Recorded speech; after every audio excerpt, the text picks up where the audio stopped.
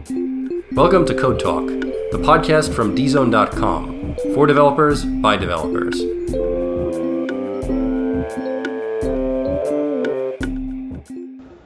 Hey dzone, here at Red Hat Summit 2016. I'm here in Moscone West, and I'm here today with Randy Kilmon here at Black Duck Software, who is head of their product engineering altogether.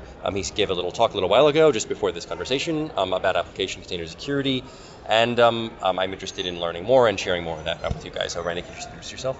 Yeah, hi, this is Randy Kilmon from Black Duck Software. As John mentioned, I'm responsible for the engineering aspect of our product development organization, leading that.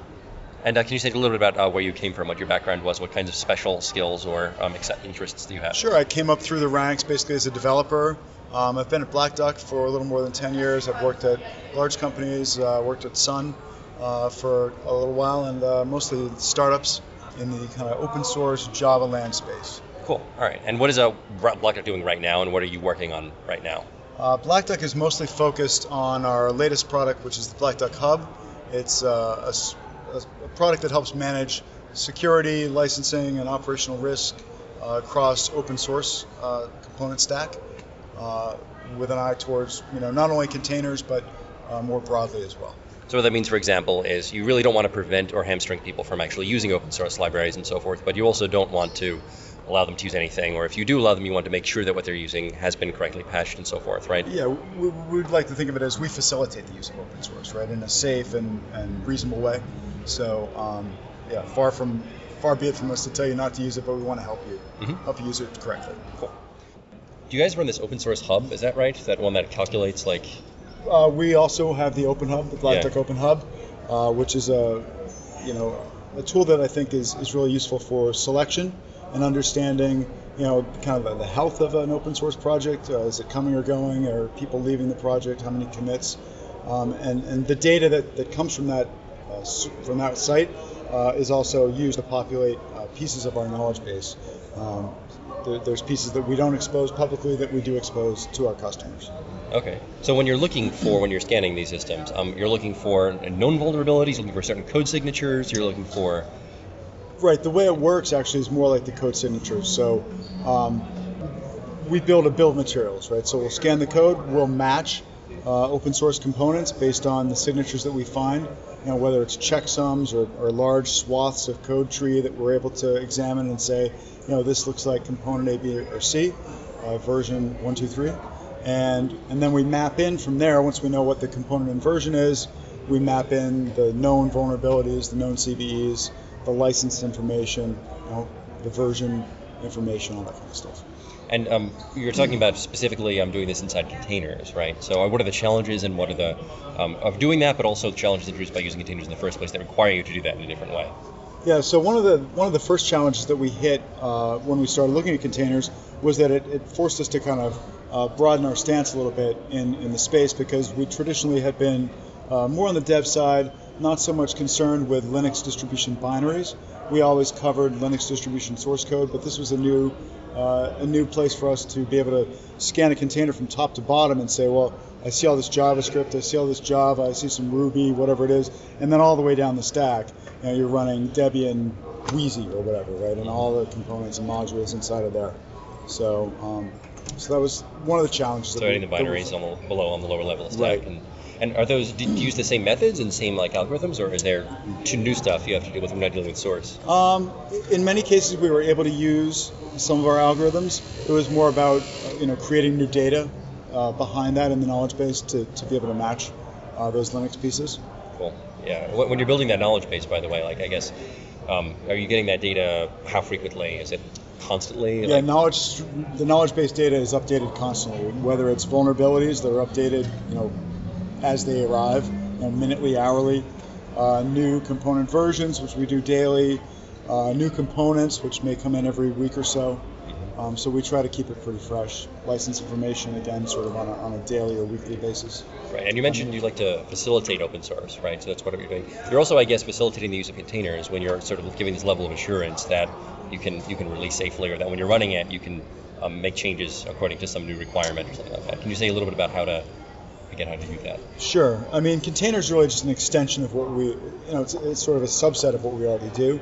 But I guess the main thing that we do is help people come up with a set of policies, right? So you can define a set of policies around the open source components that you want to use, whether you're going to permit medium level CVEs in this tier of your application, what your thresholds are for tolerance, no GPL licenses and things that we distribute externally, right? Stuff like that.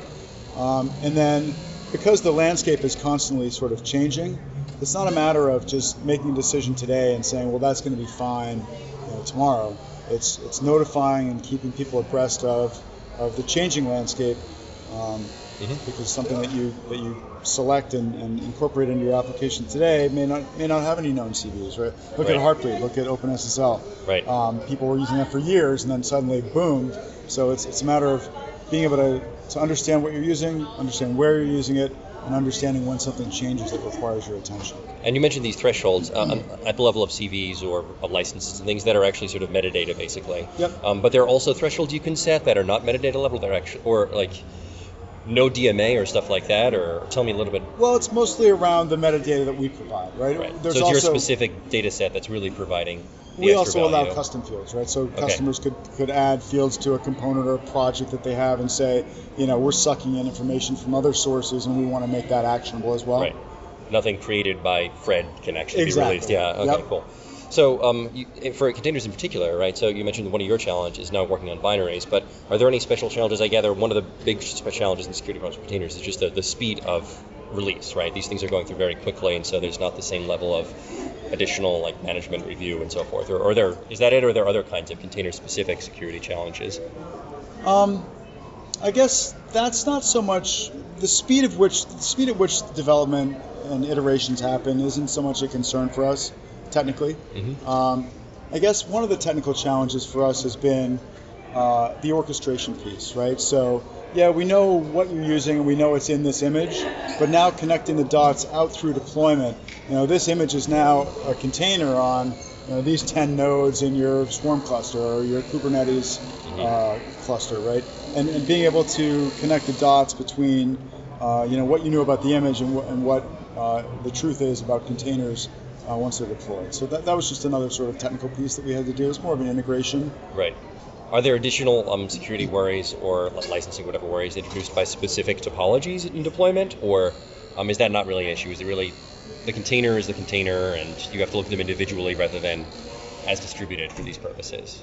Well, that's a great question, and I think the jury is still out on that a little bit, right? So, are certain deployment infrastructures intrinsically more secure than other ones? I don't know the answer to that yet. Right. No. But that's a good question. Yeah. One thing I talked a little while ago to Brandon Phillips at CoreOS, and one of the things that he really likes to talk about is excited about is that the containers are kind of they encourage you to update because you can release without worrying about messing with some older version or something like that. You can update whatever you're working on, and when it's working in the container, it's working. Does that make sense to you guys, or well, one of the things that I was saying today in the presentation that I gave was, in fact, containers not only make it more important to stay abreast of security issues because there's so much more sort of exposure, and they can come and go, but really you even have less excuse not to keep up with it because it should theoretically be easier to monitor and update and re-release your images and containers when problems do come up. Right. Okay. Yeah, and have multiple versions running at the same time without having any kind of conflicts. What's your thought on the future of what you guys are working on, both on the container side, but also in general on code analysis and license restrictions and all that stuff? I feel like we're sort of at a tipping point because of the speed of releases and because of this developer empowerment story that we're getting. Right. I think we're still focused largely on completing that end-to-end picture, right? So merging the CI and CD. I think I see a lot of diagrams here where they have CI and CD as two separate, charts or cycles, and trying to bring those together. Where does Black Duck fit into that? I think it's going to be specific integrations, right, with the various platform vendors. I think that the real battle here is going to be, Docker has a platform, right? They have a pretty slick-looking kind of end-to-end solution, right? Red Hat has OpenShift and Kubernetes, and Google has something, and Amazon has AWS and other platforms that they provide in the cloud. And so I think for us to be successful, we really need to meet those users on those platforms where they live and provide seamless end-to-end workflow. Okay, cool. That's like a business challenge and community challenge. Yeah. Any technical challenges that are kind of on the horizon that are becoming an issue that you're going to have to address that we're not there yet, but you can see? Well, I think those business challenges will ultimately represent some technical challenges for us.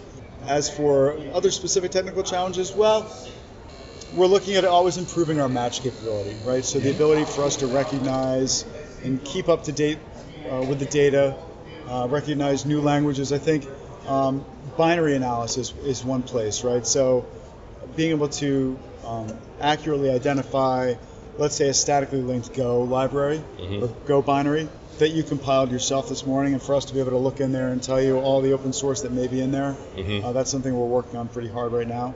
Oh, that's I think interesting. will have a lot of value. Because a lot of the most compilers, I think, are not formally verified, right? So it's not actually totally clear from the source code what's going to execute. Well, if you had the source code, you'd have a better picture, right? Yeah. You're right. You don't know exactly what's going to be executed. The compiler just knows what it needs to pull in. But even more so, if you don't have the source code, and today they just give you a